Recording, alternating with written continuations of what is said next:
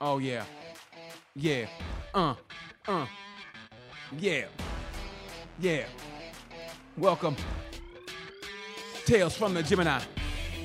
As I walk down the streets on Indianapolis, Market Street, that's where I work. Thank you so much. Welcome to Tales from a Gemini. It's BT. Thank you guys for joining me, and thank you for the, man, we're getting there with subscribers and people DM me with the messages, and I thank you so much. This is a labor of love for me, and I mean it from the bottom of my heart. So thank you, everybody, for enjoying what I do. And it seems like it's all racers and everything, but it's pretty much everybody. Like Dean Edwards. I like that interview, Dean Edwards. That was so much fun, man. I just like picking people's brains and what they do and everything. I like this one coming up because it's with a friend of mine, but he's also, I've always wanted that relationship between, especially in athletics, between a racer and the people behind the scenes, most specifically the mechanic, the wrench is what we call him, the wrench. And I love that because there's a symbiosis. Is that even a word, a symbiosis? A symbiosis? A synergy. How about synergy? There's a synergy that I like between, because you see the racer, but you don't see behind the scenes and what they got to go through and how, they rely on each other. Like, he relies on him to get the bike ready, and he relies on him to get the most out of the bike, and I love that relationship. And I spent the best spent the best vacation of my life with this guy coming up, Mr. Dave Hopkinson. So I think you guys are going to enjoy him. I'm going to enjoy. I had lunch with him 2 weeks ago. Had lunch with him, actually. And the lunch, I think, was an hour and a half because we just kept talking. I don't think we ate. The food arrived and it got cold. We just talked. And the story's so great, and we laugh, and we forgot to eat. I mean, that's how interesting this guy is. And I knew his wife before I met him, and then I met him, and I forgot all about his wife. So I hope you guys enjoy this, and I hope everybody's safe. I know COVID has come back. It never really left. COVID never really left, and I think it's just getting worse. Man, I don't even want to go there, but it's just getting kind of depressing, isn't it? Don't you guys think so? I mean, you guys, I'm asking you, Wyatt, don't you think so? Malik, is anybody going to answer me? You think it's getting better? The death rate's going down, and that's what I care about. So, oh, that's beautiful. I like that, kind of like the death rate's going down because I care about humanity. Thanks a lot, Malik. Wow. Malik comes in with you know what? All I care about is the death rate going down and humanity. Anyway, BT, do your show, bro. All right, man. Let's. Oh, they sent the link. Yes. All right, here we go. I love it. I know his wife made him do it. I love it. Coming on the show now. Oh, there he goes. There he is. He's upside down, sideways. Can we hear him? Can you hear me, Dave? Hey. What's going on, buddy? Can you turn this way? Can you turn this way? Or we did a whole interview like this. There we go. How you doing, buddy? I'm good, man. I'm good. I was telling these guys, I knew your wife before you, and then we were great friends. She was into racing, and then all of a sudden she said, I met this guy in England, blah, blah, blah. And now I know you so much that I almost forget about her. And so I really do. I'm talking to you. In trouble. I know. And I'm talking to you, and I go, "Oh yeah, your wife, Carla. Yeah, I know her." And then so she acted like your PR person, and she's like, "Okay, here's the email. Now asking these questions and I'm like, I think I know what to do." But she's taking the role of your PR person. So I think that's great. Bad at all this stuff, so she takes over to stop me stressing about it. It's dead easy. She was great. She is awesome. It makes life easier. And first of all, and the thing that makes me not upset, but I'm trying to get information on you, trying to do my homework, and I'm looking at, you've been in more movies than I have, and I'm training to do this. I'm taking acting classes twice a week, and here you are. You've been in I'm looking at least 3 or 4 movies that I see your mug everywhere, and I'm like, this isn't fair. This isn't fair. But that was actually the basis for having you on the show, because I was watching the Need for Speed. The Speed is my need, and I was watching that, and it was beautiful, and that's what got me to thinking, because everybody, I was telling these guys here in my studio, I was telling I love the synergy between the rider and the wrench, because you have to get the bike ready. He's got to rely on you, like, okay, this bike is gonna be ready to go, and you got to go, okay, this bike is ready. Do what you got to do, and that's why I wanted to have you on, man, because your extensive knowledge of this. Now, you started out. You're from what, northeast England? Northwest England. And that is a rich tradition of racing, period, right? Yeah, well, within like 5-6 miles of my house, with 3 world champions. Wow. You've got Neil Hodgson, you've got Carl Fogarty, you've got Alan Jackson Sr. Yeah, all within sort of 6 miles of where I grew up. 6 miles. Mm. So it was like, so you inherited that through osmosis, just the racing in your blood? Yeah, my dad did it before me, actually. He was a mechanic in the 80s. He was a sidecar passenger racer in the 70s. Wow. Yeah, he was one of the crazy people that sits in the passenger seat that gets launched out on a regular basis. We were watching it. We were watching it. I was watching my producer, 19 years old. He knows nothing about racing. I'm trying to get him involved in it. And I showed him that, and he goes, I showed him the Isle of Man. He just went nuts, man. And to know he does it on site. Growing up watching your dad do that, how did that make you feel, like being around that?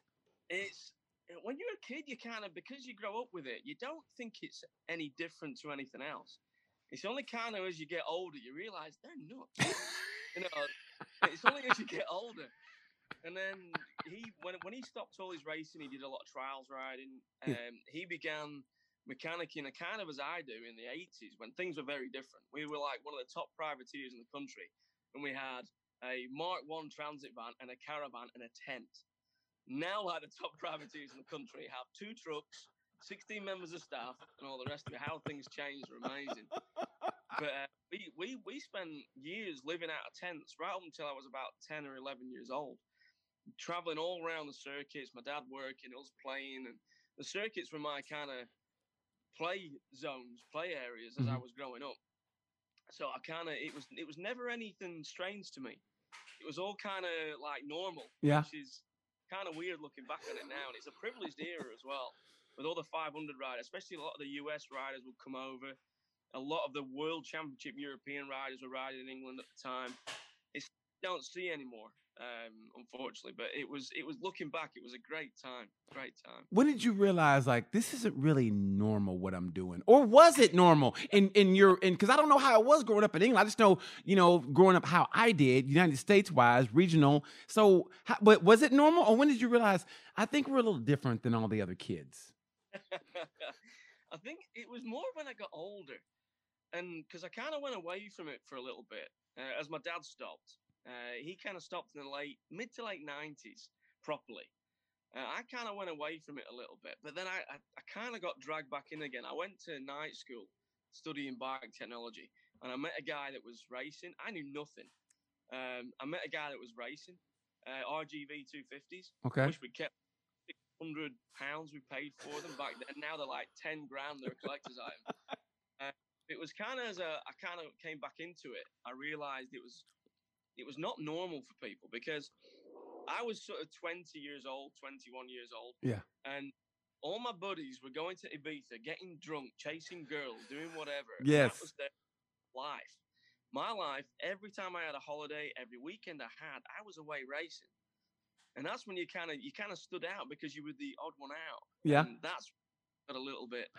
I'm like, I'm a little bit different to the rest of the but did you like that better? Because I tell people, growing up so quote unquote normal, that's overrated. Because I mean, like you said, going getting drunk and chasing girls. I mean, that's seriously, it's overrated, because at the end of the day, what do you got? Okay, you bagged a couple, you shagged a couple girls. Hey, that's great, but at the end of the day, it's like, what do you got? You've got great experiences. Yeah, I mean, especially as I started to go to the roads, I did road racing for 18 years. I first went to the roads properly in 2002 with a friend of mine, and again, I was kind of new to it all, very, very green. Mm-hmm. And I did the Ulster Grand Prix, which was my first international, my first proper road race, and it scared the shit out of me. Why did it scare you? Weren't racing, so how did it scare you? I was like, because you stand on the start-finish line at the Ulster Grand Prix, and you're in pit lane, and it's on what's called the Flying Kilo. And the Flying Kilo is upwards of 190 mile an hour straight. Oh my! On streets. Up in the hills outside Belfast in Northern Ireland. And I was like, yeah, this is a little bit different. But that kind of drive and that love for it was born out of that. I mean, it was also the first time I ever witnessed tragedy in road racing myself. Okay. A guy called Gary and I was stood on the grid. The red flags had come out, and I was like, again, new to it. I was like, this doesn't look good. And you start realizing you're looking for your rider coming back. And then when you know he comes back and you know he's safe, that's when you start looking around and going, who hasn't come back? And then your brain starts ticking over. And then I remember to this day, like it was yesterday, looking across into the paddock and seeing the police car taking Paula, who was his wife. And I knew then, and I thought, right, okay, this is what it's all about. And from that day, it changed me. As much as I love it, there's always the other side of it. And as you get old, you don't question it quite so much when you're younger. As you get older, you start to ask questions of it. But I still love road racing. There's no purer form of racing than road racing. But that, you know what? I was on the fence about asking you about that because I like this to keep it light and fun. Yeah. But knowing that and knowing you came from a road race background, and people who are watching this who know racing, they know what I'm talking about. But I'm trying to get people, like I said, my 19-year-old producer over here, who's like a video game guy. I'm trying to get him involved. So he knows a bit about GP, and I showed him road racing, and I wanted to know like what's that like to. Because they're doing what they want to do and they love what they want to. They're loving what they're doing, but that sense of loss, like you said, man, what's it like when people come back and some people go out but they don't come back? What is that like? It's an experience I don't think like any other, because you do love what you're doing. Everybody around you loves what you're doing. It's always there in the background, but you don't really talk about it. Until it happens. The difference is that when it does happen, we develop a process of we don't block it away. You talk about the person you lose, and it's something that's very sort of apparent in the paddock. You talk about them, you celebrate them, you laugh about them, all the dumb things that you've done. You don't forget about them. You celebrate the life much more than in any other kind of sort of lifestyle. You celebrate their life, and that not only does it make you never get over the loss, but you feel better about the loss, and it allows you to continue doing what you're doing because you just look at it in a different way than what everybody else does. Main reason being, I mean, to keep things light, we have more fun road racing than any other form of racing I've ever been involved with. You have more life experience, you have more laughs, you go and do one TT, which is 2 weeks. Right. Have more experiences and things happen and dumb stuff and stories and memories than what you will have from 10 years of circuit racing. There's nothing quite like it, and there's no bigger characters you'll ever meet. What makes it so unique? I mean, what makes it so organic? And I'm talking out of my ass here because you've always since I've known you said you got to get your ass over here to a TT. You got to go and I keep going. Yeah. I said, I'm GP first, and then I'll come over there. And then, but what makes it? And I'm talking out of my ass, but I think it's because it's that old school. Nobody really, and not that GP is like this, but this old school. Nobody thinks they're better than anybody. You need help. Hey, I got this, spare exhaust, or I got a spare thing. You need it. I got it. You want it? And people helping each other. And it's like, it just seems like everybody is just on the same level. Am I correct in that? There's a love and a camaraderie between the people in the paddock like nothing you'll ever see. Again, it comes back to knowing where we are and what happens. Yeah. You help everybody. No matter how big a team you are, and no matter how small a team you are, you help everybody. Yeah. No matter who it is. We've given parts to people. I've been in other people's awnings till all hours of the morning, helping them change engines. It don't matter. That's beautiful. And to try and explain the sort of side of it that feels different. When you go to a GP. Yes. You get up in the morning, you're in a random hotel, you have breakfast, you go to the track, and that's when the experience begins. And at the TT, you get up in the morning, probably in a random hotel or a pub front if you've had a real big night.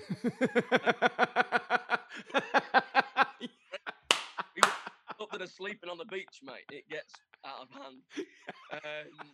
But then the minute you wake up and you set foot outside, not even when you set foot outside, you're in that hotel, you're having breakfast with people that are there to watch the racing because the population of the island doubles. So everybody with you is gone to watch racing. You step foot outside your hotel, there's bikes going by. People coming to watch, all kinds of bikes, people, random stuff going on. And that happens to the minute that road's closed car comes past wherever you're watching from. You can be sat in a hedgerow in the middle of nowhere. You'll find somebody next to you that has the same passion, is wanting to watch the racing. Or you can be in the built-up towns and you're in somebody's garden. Somebody will invite you into the garden, have a barbecue, and give you beer while you're sat there. Oh, that's beautiful. You'll never anything like it in your life. And I always say to people, you can go and watch any sport in the world, even if you're not into bikes. Go and witness the TT just once in your life, and you will never look at another sport the same the rest of your life. You'll never see anything like it. I say we do this. I say, listen, the TT needs diversity. And you know me, you've seen me doing a track day. I think, and I've got leathers, brand new leathers. I look sexy in my leathers. I say, I say, you become my wrench. We go over there and think we could bring some camera crews. I could do that, bro. I mean, how great would that be? How great would that be? Color comes to the TT. BT at the TT. Man, I would love to see you come to the TT. I would love it because you go to a GP and you get like your fix for like 3 or 4 days. Imagine getting your fix for nearly 16 days. Man, it's unbelievable. Yeah, but I get on people's nerves after about an hour, so they would really hate me, though. I mean,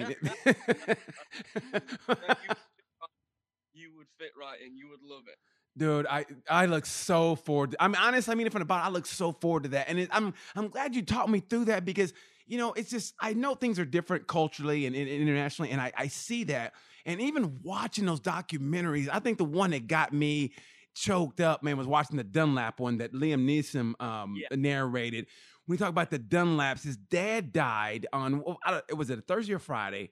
It was Thursday night practice, 2008. I was there working. Oh my God. And then, so the funeral was what, that Saturday?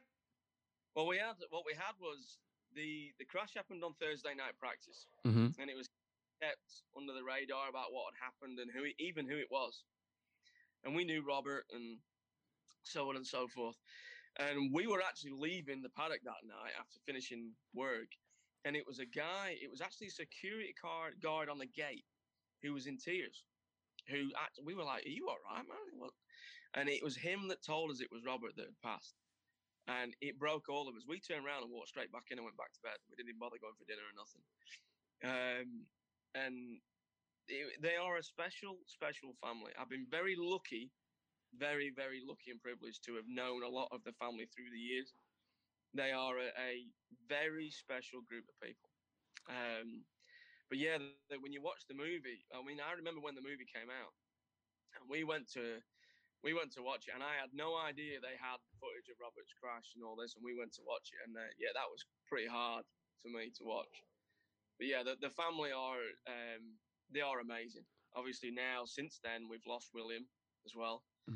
There's only Michael now. But over the generations, this shows how much passion there is for road racing, especially in Ireland. If you look at the Dunlop family, you had Mervyn, who died, I think it was 79, who was Joey's brother-in-law. Frank Kennedy, the family friend, was killed in 80.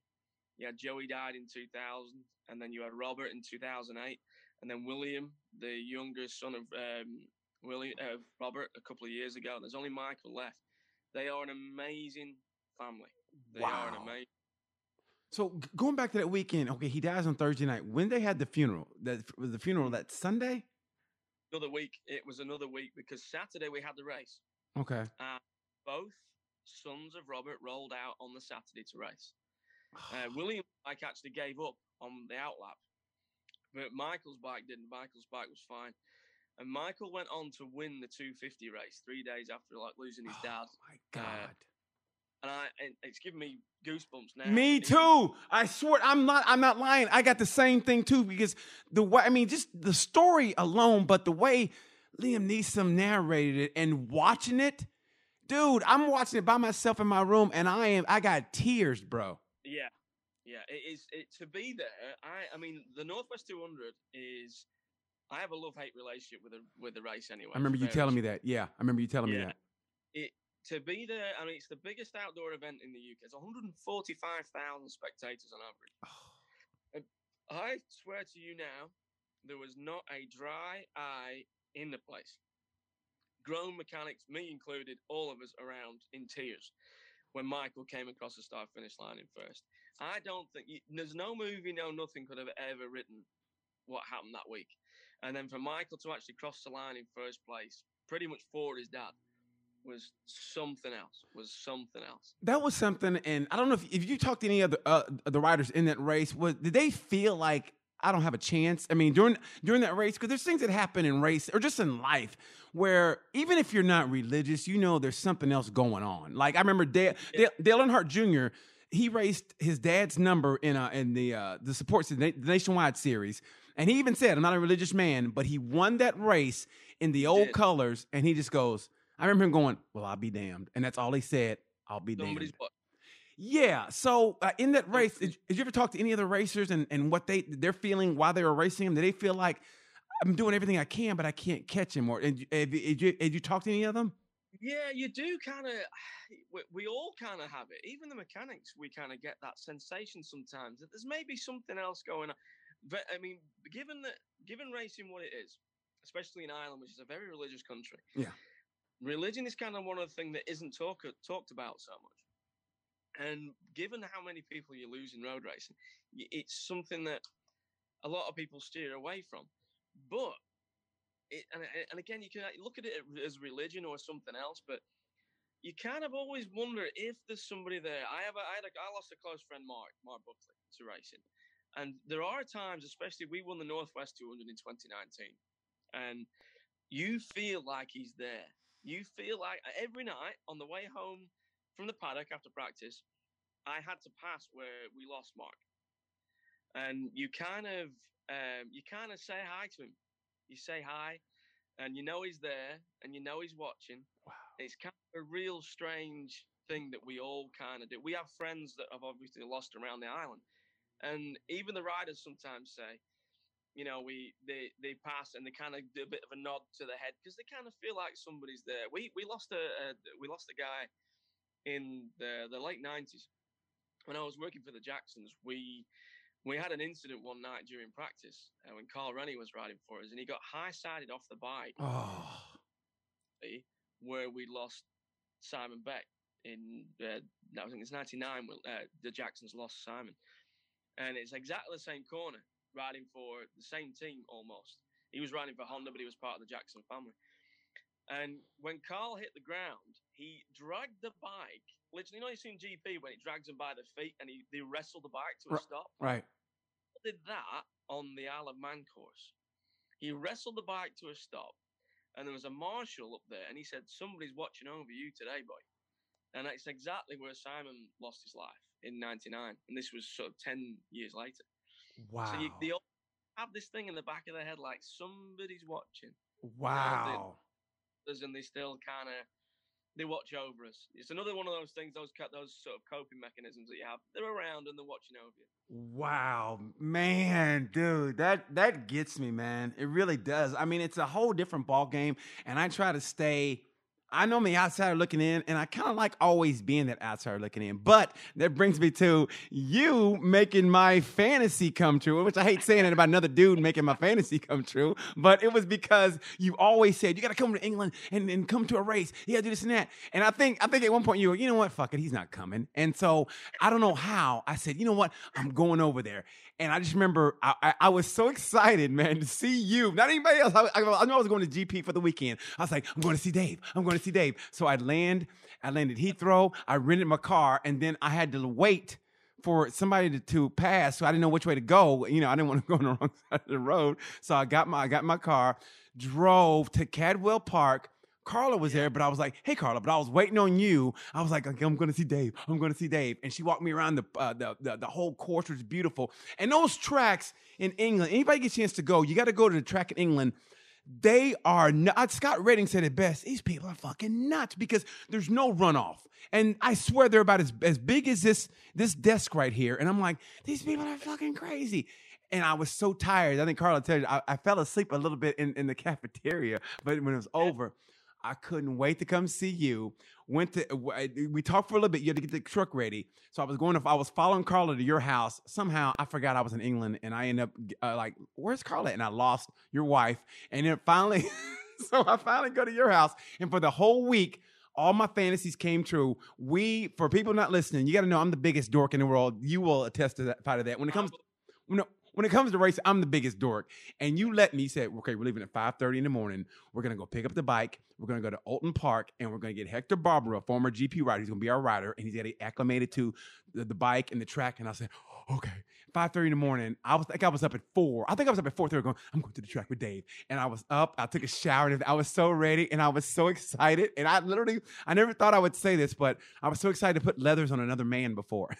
I know it sounds like an outtake from the movie Cruising with Al Pacino, but I was putting leathers on another guy, and I was so excited. I was like, I'm part of a race team. And so I just want to say thank you so much for letting my fantasies come true. Hey, you were welcome. That was a great week.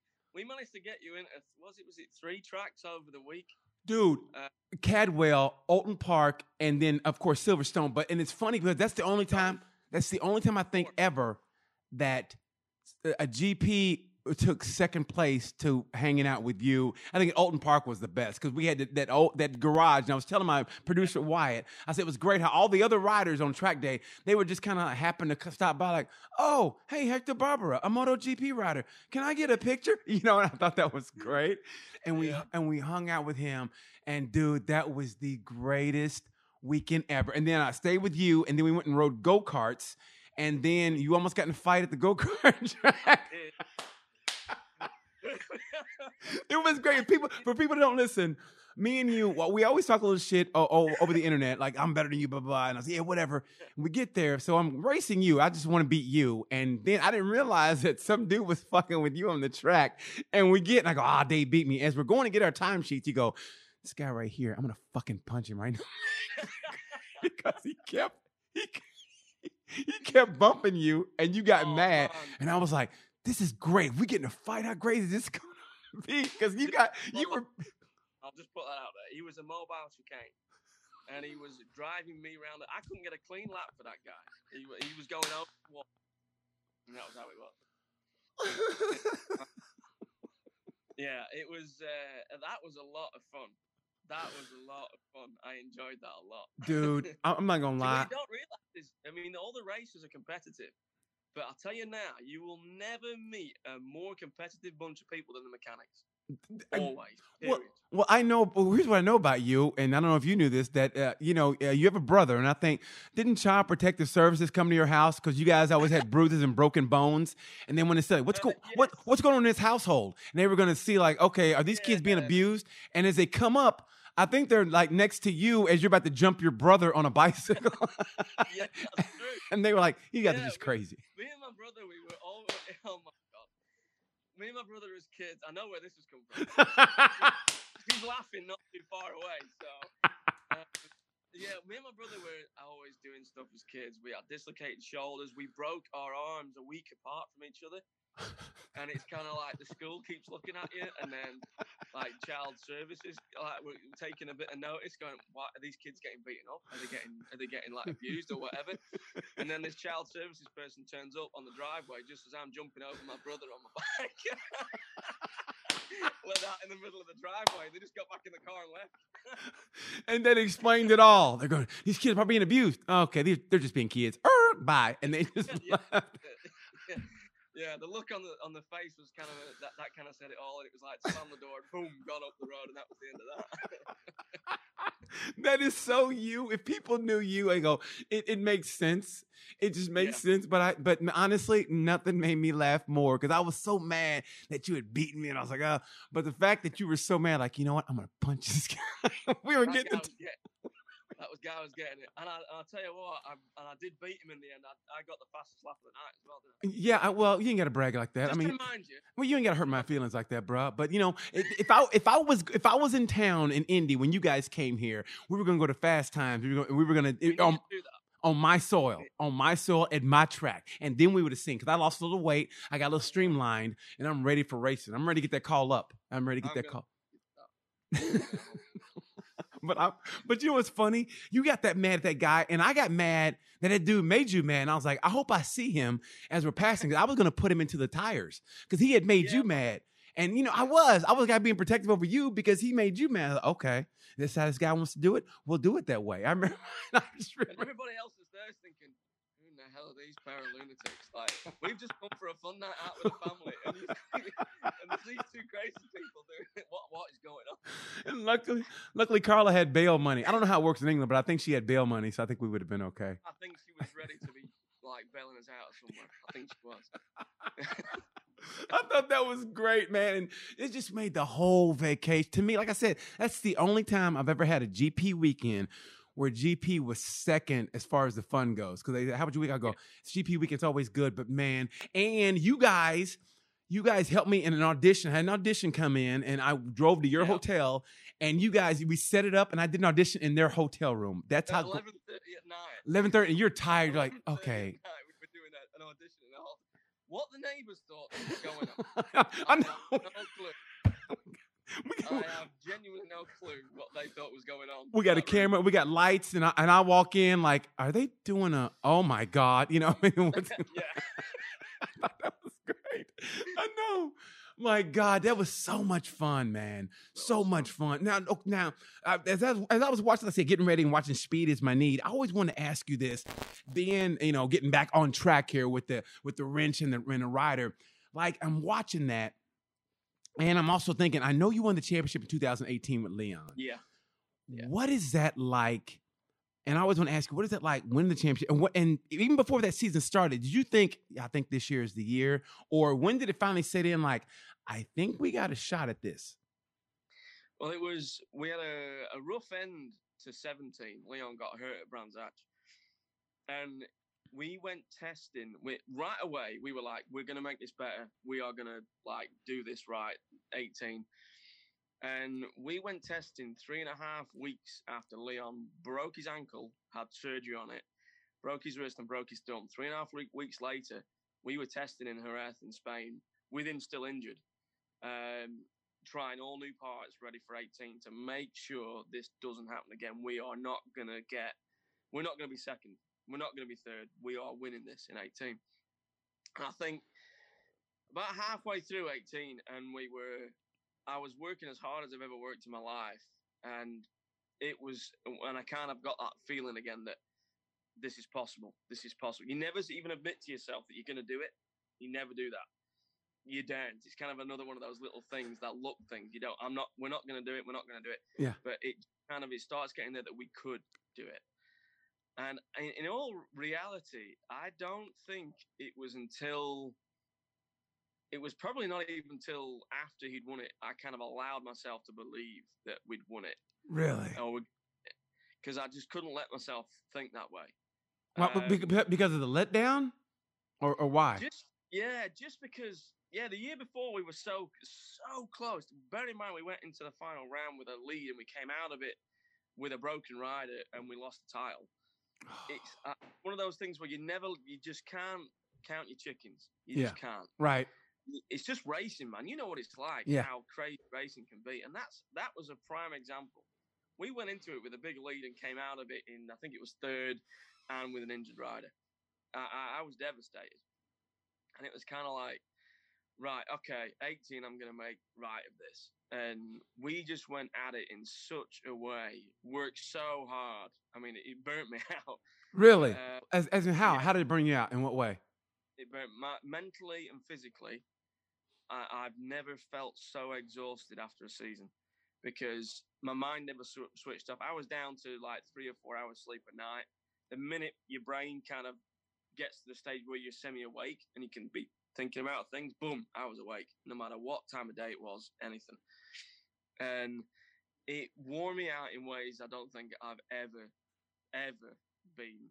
I felt so tired by the end of it. But being at that last round and the way it went, it was a 3-race weekend. And we could win it in the first race. Okay. So we'd be careful all weekend. Leon kept his head on. And he went out in the first race knowing, I think we had to be like 3rd or 4th or something like that. And he rolled round in 6th. And he said it was the hardest thing he's ever done, trying to ride round in 6th and not be pushing for a lead. Right. And he said it was the hardest thing ever trying to do that. So, but he brought it home in 6th to guarantee we got the title before we did anything else. and he did. He rolled it round. He came in and he said, that was the hardest damn thing I've ever had to do in my life, was roll around in sixth place, not chase for a win. He said he was crapping himself. So what's that feeling like for you as a mechanic? What's that feeling like when you knew it was in the bag? When he crossed that checker flag, what was that feeling like? Weird. The elation only kind of comes late. It's relief. It's like something comes out of your body. It's like nothing I've ever experienced. It's the sensation of relief that you've done it, that worry can now leave you. Is just like, it's like nothing. And they always say like the weight lift off your shoulders. Yeah. Man, I felt like I was 8 foot tall. That's beautiful. Yeah. The difference is unbelievable. Oh, I haven't won a championship since I was in sixth grade. Actually, I won it with my Paul Young football team. I was fat and I was on the line, and we won that. And there was a feeling of elation. I think because my dad knew I didn't really like playing football, and I played on the line because unlike the stereotype, I'm not fast or quick. So they had put me on the line, and that's the shittiest position as a kid. So my dad would bribe me by pizza. So I knew when we won the championship, I was gonna get pizza. So yeah, I was gonna get fatter that night. So yeah, so I don't know what it's like as a grown man to achieve that goal. So just how that feeling of elation of going through, like, and did you know the bike had the capability to get you a championship that year? The bike was so good. We worked so hard, and we produced it ourselves. All the work was done with that bike within a real short distance of the workshop. But everything we did to it, all the development that we did, was all done with people we knew and local to us. The only factory part on that bike was the swing arm and the rider. Other than that, we built the thing all within driving distance of our workshop in Preston. So that was more, I guess, a personal feeling, knowing that you built that from the ground up, pretty much. I knew that bike, and I always say to people, that bike was still my sort of greatest working achievement was that bike. I loved that bike to bits. I saw that bike, more of that bike than I did of Carlo. No, you're going to get it. You're going to get that bike. Man, it was, and then we did it. Well, we won it on the Saturday, and then it was a 3-race weekend. So Sunday, Leon went out on Sunday morning and won. And Brownsy was never a fan of, but he won the race on Sunday morning, which kind of was like, I'm big relief. I can go and do it. I can go and win a race now, which was awesome. And then for me, it came to mind that if Leon finished the final race, not only did we have the championship and 15 wins, 20-odd podiums, we had a bike that had done 100% finish record in that season. That's unbelievable. That, to me, meant everything. And I sent him out. We put gold bodywork on the bike, which it always, to me, is like bad luck anyway. You're like, okay, it's bound to get smashed off it if you do nice bodywork. And then it's even like Rossi, if you remember when he did the Hawaiian bodywork, which became really famous on the 500 20 years ago, he crashed. And it's like, it's the same thing. We put the gold bodywork on the championship when I thought he's bound to crash this thing with that bodywork on it. I was terrified. But we sent him out and it rained so hard. And I think twice I saw him completely sideways. And my heart's in my mouth thinking, he's going to put the thing down the road. And even Leon admitted afterwards, he said about the second time, because he knew how much that meant to me. About the second time he did it, he went, nah, I'll just finish. I'll just finish. And he did. And we got the 100% finish record on top of the title and everything else. And it just meant everything. That was when the elation came in. That was when oh my God, we did it. That's beautiful. That's beautiful. Yeah, that was the thing. It was that was awesome. That meant a lot. That really did. Now, I know you've worked with multiple riders, different riders. Like, are there some that you've been closer to than others? Or when you sign on, you go, okay, and you almost become closer? Or is it like you've been like, okay, me and him this is strictly a business kind of thing. We come in, we get the bike. Okay, see you later. Like, who have you been the closest with I'm going to say Leon, or has it? Yeah, I mean... Yeah, over the years, I've worked with all different kinds of riders, and like anything in life, they all have different personalities and different ways of working. And I think there's some of the road racers I've worked with, I've known for many, many years, since Mark Miller, which is the reason I met Carla, an American rider. That's right. I remember seeing that picture. Yes. Yeah, we bumped into him at Laguna at the weekend, and he won the classic race. That was great. I did 5 years with Mark, and then you've got James Hillier means a lot to me. Easty. How about Easty? Easty I love Easty to bits. Dude. He was such a young kid when he came to us, and I was the first guy to put him on 1,000, and then I had him riding for me at one point. Yes. And he still means a lot to me. Dude, I still love that dude. We sadly lost. He meant a lot. But I think Kyle now, even who I work with now here, Kyle Wyman, he is such a good kid on a personal level. We get on so good. Yeah. And it means so much to him to try and be better and work forward. But I think, like you say, I think the Leon relationship, and not just Leon himself, but the actual family, is probably the closest I've ever allowed myself to get to a racer. And why do you say allowed yourself? Why do you say allowed yourself? Like, do you keep a specific distance because of the danger of the sport, or just that's who you are? Yeah, there's always that little thing in your mind about people getting hurt and one thing and another.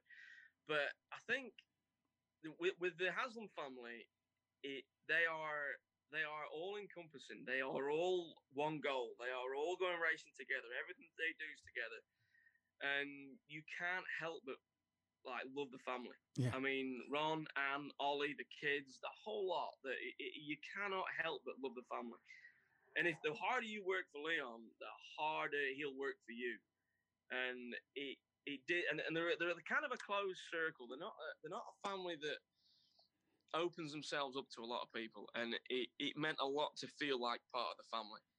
And Leon's about as close as I've got to a rider, with probably along with Easty and Co. It's as close as I've got. Now this year it's been again a family operation. You've got Kyle that runs his own operation, and it's that same sensation that you get. You know, you're let into the family. You know, you live with the family when you're down there working on the bike, and you start to get that same kind of relationship building, which is really good. Yeah, it's good to have that again. Well, because of that relationship with Haslam, you let me get the 2-up with Ron, and and that was so great. Except for here's the thing: people don't understand. There was a track day. It was a track day at Donington Race School. So I'm on the track, and already I'm geeking out because I'm on the same track MotoGP riders race, and I'm feeling good about myself. Although I want to get a knee down, didn't get a knee down, but that's okay. I felt good about myself, and then you can do a 2-up. Say it again. But you went faster though. Despite not having a knee down, you went faster. I see exactly. I went faster. I was feeling good about myself, and you go, "Hey, once you get on a 2-up with Ron." Now Ron is what, 65? He's 65, right? Yeah, he's 65 now. So yeah, he's 65. His body looks like he's around maybe 35, maybe. He looks and I'm 40. Yeah, well, he looks a lot better. No offense, but yeah, he's streamlined. He looks good. So I get on the back. My fat ass gets on the back, and I hold on, and it's because of that. I now know what arm pump feels like. I go, oh, so this is what going fast is about. And we took off, and we can't show it because we're on a limited budget, so we can't show the video. But there's a video of me on a wheelie on the back. We're doing 100 miles an hour. He changes gears in the air. Luckily, you caught that. And I'm going, okay. And after a while, about 3 or 4 laps, I go, hey, man, I get it. You were really good. You can just pull over anytime you want to. And I remember him braking and me going into him, and we're doing a stoppie, and I'm in him, and I feel like, I think we're dating now. I really think we're dating now. And we did it 3 or 4 laps, and I was scared shitless. But it was because of that. Now I know what it takes to get to that point. And I wanted so bad to get back on my bike, the bike I had there, to go do a lap. I think I would have been faster because he showed me what it takes to do that. I literally had arm pump, but I was so excited. It was all because of you. So thank you, buddy. Except for when I get off, I felt so bad because you go, I was feeling good about myself. And you go, yeah, see where you turned in? Yeah, when the World Superbike riders are there, they go way out there, and then they come in because they're going so fast. And I was like, well, thanks for pissing on my parade there, buddy. I appreciate it. That was a great. I mean, you smile a lot anyway. You're always smiling. Never have I seen you smile like you got off that? Yeah, you did when you got off that bike. Never. Dude, I was honestly, like I said, man, that whole week was the greatest vacation of my entire life as a human being on this earth. That day, and you know it, because after that day, I think we went to the hotel, and we're at the bar, and I'm so happy. I'm just like, yeah, I did good, huh, Dave? And you're like, yeah, no, I did really good, right? Yeah. And you were just like, yeah, man, yeah. And I'm trying to talk to that bartender, that pretty bartender, and you're like, you don't have a shot, dude. And that was the greatest day of my life, all because of you, and thank you for that. And what I also, And what I also want to ask you this is that like, almost not to loss, but you talked about being closer to a rider. I remember watching that high side with Leon, and when it happens, and Kyle had that bad weekend up in Washington at Ridgeway Raceway. Yeah. What is that feeling like for you when you see that? I saw that high side with Leon. I go, oh my God, how does that make you feel when you see that? You kind of go through varying emotions instantly, Right? Because at that point you're there as a job, but then you've just seen your buddy bounce down the road, and your first thing is, are they all right? Right. Once you know they're all right, it's kind of okay. Right, the brain switches to work mode. You go, right, what do we need? What does it look like as damage? What can we get out ready for when the bike gets back and get the bike back out again? When they get hurt, it's a very different sensation. It's kind of not only do you kind of the work side of you doesn't kick in because he's not going back out again. Yeah. So you kind of come on like a downer, as well as knowing the hurt. All that adrenaline just goes through the floor because you're not going to have to rush to get the bike back out. So it kind of you're guided by whether they're hurt or not, and what your body then tells you. You kind of the emotions that start to come out depending on how bad they get hurt. I mean, I had it with Leon where we had the big one in. We had one in 17 where he broke his neck in 2 places. Oh, broke his skull, fractured his skull. That was at Knock Hill, and that was real bad. But yeah, 8 days later he was out riding. We raced at Snetterton. 8 days later with a broken skull. He broke his head. Dave, I can't hear you. Audio, is that your end or mine? Kyle, hopefully this year he's had a few, but he's kind of been lucky and stayed healthy. So we've always been striving to get him back out again. So that drop never happens. So that adrenaline kicks in, and you're like, right, what does it take? What do we need? Let's get him back out again.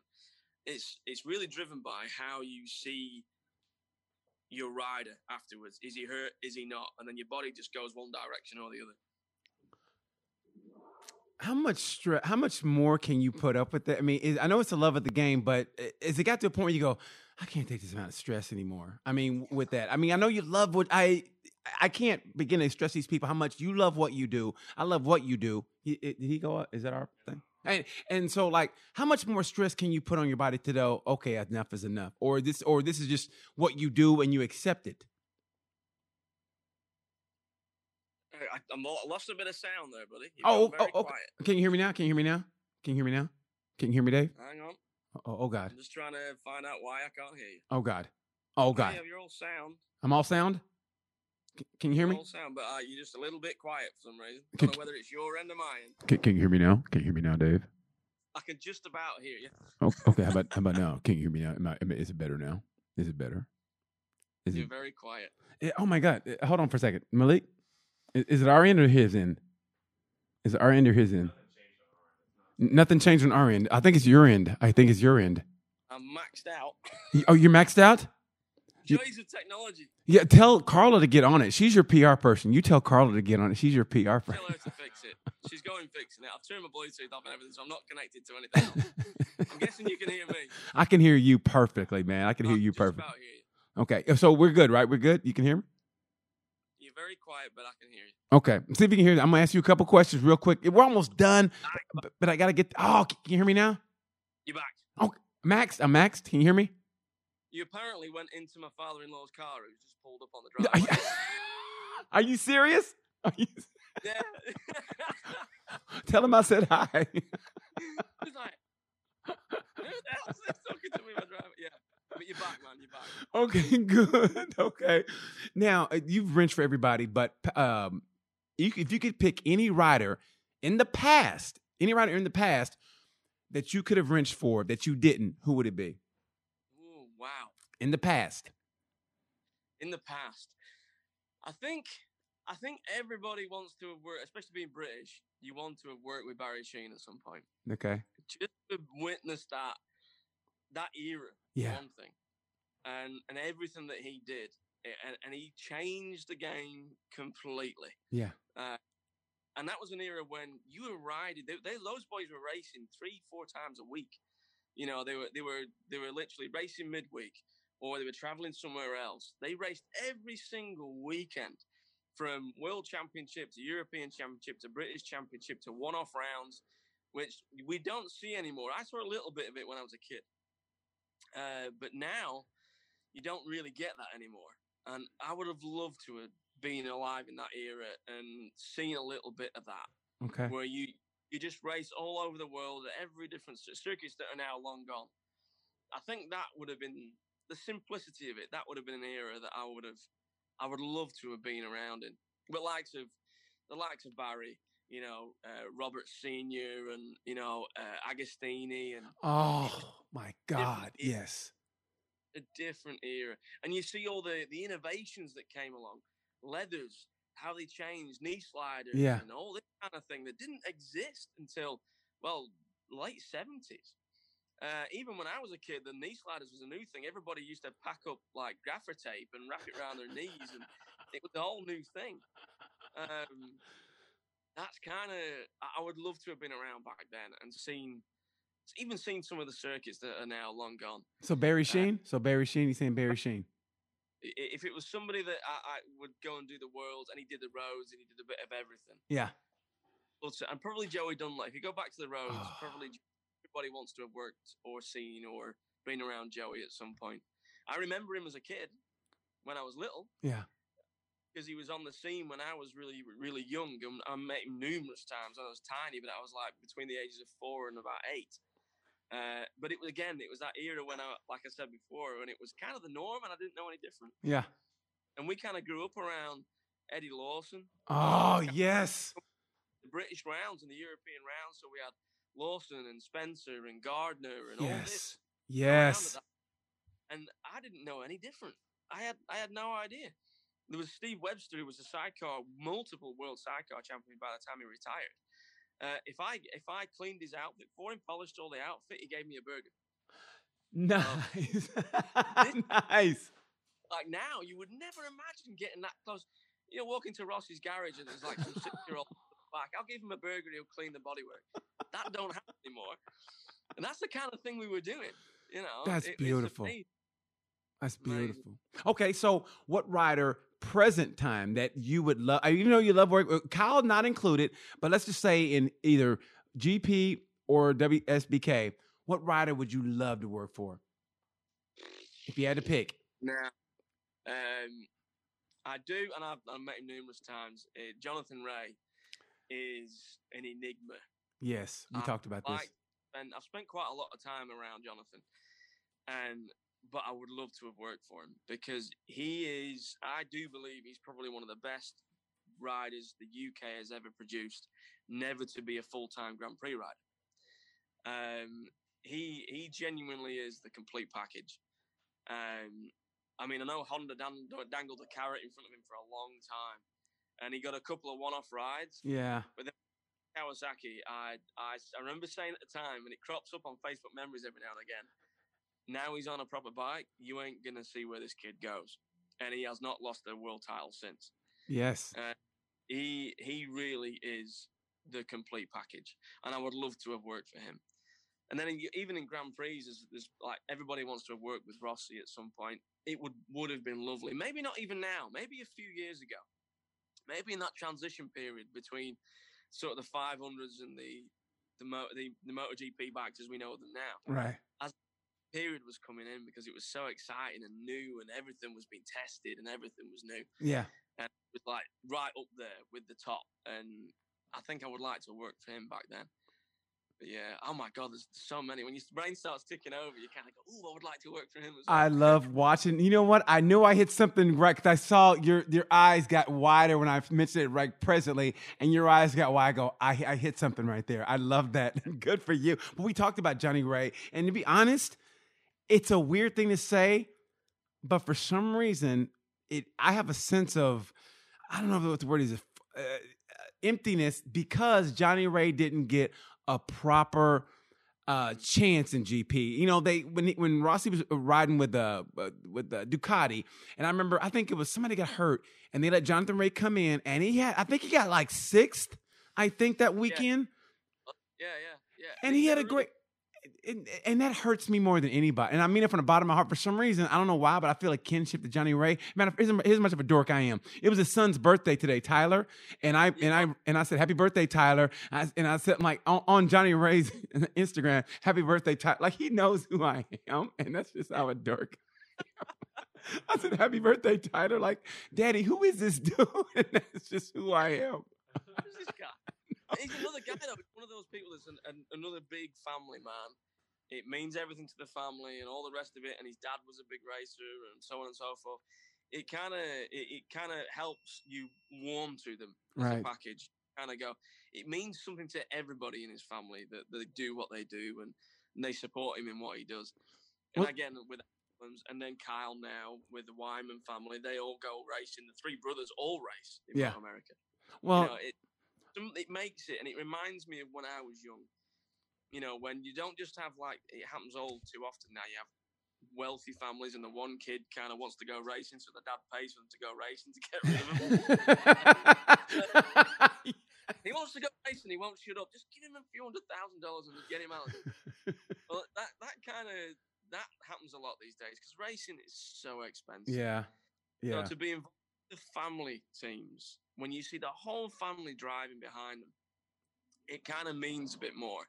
And it reminds me of when I was young, when you went racing, the whole family went, like we did. It was a guy called Chris Martin in the 80s, and my dad was a mechanic in Ford with the 500s. So there was Chris, his then wife, their dog, his dad, and then there was me, my brother, my mum, my dad. This was the family that we used to go around in. And also the Fogarty family. We all ran out of Blackburn in Lancashire in England. And the Fogarty family used to be with us a lot as well. That's just going back when Carl was riding the Appleby Glade 125s and 250s. You're talking mid-80s. Oh, my God. We used to travel together. And I remember once, it was the British Grand Prix. I think it was 86. It's the famous one where Alan Carter crashed leading and punched the marshal. Why did he punch him? Why did he punch him? Because it was raining. He picked the bike up, wanting to go again, and the marshal's trying to take the bike off him, so he just punched the marshal. He punched the marshal? Get off my bike! I can still ride it. And it was raining so hard that weekend. George Fogarty, he was a racer in his own right, quite famous for getting between Sheen and Roberts at the Grand Prix, actually. But he said, "You're not staying in a tent this weekend," because the rain was so bad that weekend. And he drove all the way back to Blackburn, picked up his caravan, and brought the caravan all the way back to Silverstone for us. It's like 250 miles there. All the way back to Silverstone for us, and lent us their family caravan for the weekend. And he said, me and my brother had bunk beds for the first time in this caravan. He said, "Well, you can have the top or the bottom." He said, "The bottom bunk is Carl's, because if he has a top bunk, he falls off." I love it. That is great. Do you miss those times? Do you miss them? Yeah, I think it's something that there is missing now a little bit in racing. That real everybody clubbed together. That's another reason why I still like the roads. Yeah. Everybody together and works together, and it does remind me of those times when I was young. Oh, that's beautiful. When you had everybody working for one common cause, just to go racing and enjoy yourself. That's beautiful. Honestly, you know what's great about this? I mean, we're out of town now, and I didn't even get to the part I wanted to get to. You know, how you met your lovely wife and this and that, and I know she's probably watching because she's your PR manager. I know. That's why you're on your P's and Q's. That's why you're on your P's and Q's. I was telling my producer, I said, we went to eat, 2 or 3 weeks ago, and I think it took us about an hour and a half because we're talking. The waitress comes like 2 or 3 times. And obviously, it starts off, she's nice to me, but then I end up pissing her off like I always do. And with the servers, and you go, "I don't think she likes you." I go, "Yeah, I know. I tend to do that." So it took us like an hour and a half to have a great lunch. And all we did was talk racing and bikes, and it was the greatest lunch ever. And I even bought you chocolates. And then your wife goes, "Is there something you're not telling me about?" I bought a grown man chocolates for his trip back home. And I go, "Here you go. Hey, have a good trip." And I handed you the chocolates like you're a girl. I go, "Chocolate." But in my defense, at least they weren't chocolate covered strawberries. They weren't chocolate covered strawberries. They were just chocolate. So, but still. Yeah. That was awesome, man. It was awesome. I love it because we can have the conversations about all kinds of aspects of racing. Oh my God. Yeah, I try to open this up for people who aren't, in that circle, so they can, have that peek in. But it just turns out that I didn't want it to be two geeks like us just talking racing. I could hear this all day. But one last question before we get out of here. In 5 years from now, where do you want to be? 2025. What do you want to be doing? Where do you want to be? I would like to have been knocking on the door of maybe a US title. Would be really nice. Okay.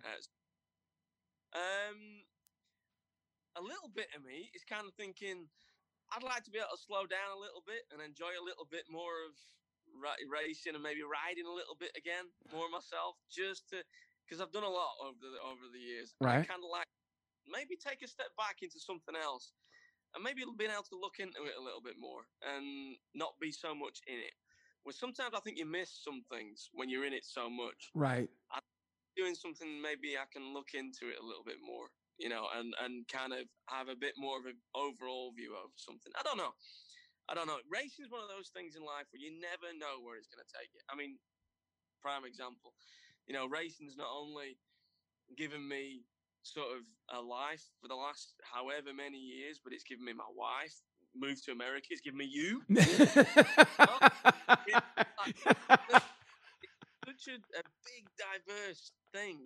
It can take you anywhere in the world. And all those people, going back to when I was young, when you kind of realized that you're a bit different. Yeah. When everybody was going to the pub or going to Ibiza or getting drunk, and I was going road racing and all the rest of it. Still drunk, but going road racing. It's kind of all these little bits of things that piece together a life. And yeah, I think there's nothing quite like it in the world. There's nothing quite like it in the world for all the places and people you meet and directions it can take you. You never really know. You can have hopes, but you never really know where it's going to steer you. You just don't ever know. Oh, that's beautiful. One word answer. Okay. Racing is blank to you. Life. I knew that was coming. I kind of figured, but yeah, man. Yeah, that is beautiful, man. I mean that from the bottom. I knew it was going to be fun, though. I knew it was. And I'm glad, somebody gave me a little heads up about the Child Protective Services coming to the house. Yeah, my mom and dad still talk about that even now. Yeah. I love it, man. And you gave me the greatest vacation of my life, so. Oh, man, it's when you go to hospital and you're 8 years old, you're in plaster, you're going to need surgery, and your little brother's next to you, and he's in plaster. Same arm, everything. Yeah, you know how it is.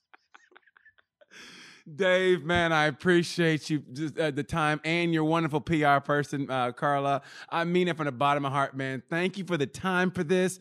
I mean, and next year, man, good luck with Kyle. I hope he takes the damn title. I mean that, brother. I love you, man. Man, I look forward to, maybe this summer, if a little break, I might ride out to Delaware with Big Red, and we'll take a little ride, I think, this is my old girl here. This is the 86 Suzuki. Belongs to my Jeff Wright. But she's all prepped. She's ready to go. So anytime you're around, man, we need to go riding. Oh, my. You know what? I tell you what, we'll meet in the middle. New Jersey, Jersey Park. I'll come back for another track day. And you go there and you be my coach. I'm going to put a knee down. And you're going to give me that pep talk. You're going to grab me by the helmet and go, listen, you're not getting the most out of this bike. Like I do with Kyle. I look forward to it, my man. Thank you so much, Dave. I appreciate you, brother. Love you. Thank you, everybody, for watching Tales from Gemini. I hope you enjoyed this conversation as much as I did. Look forward to it. Hit me up on my DMs for any guests you want to see me have on. And thank you guys for watching. And like I say around this time after it's all over, you know the word. Bye.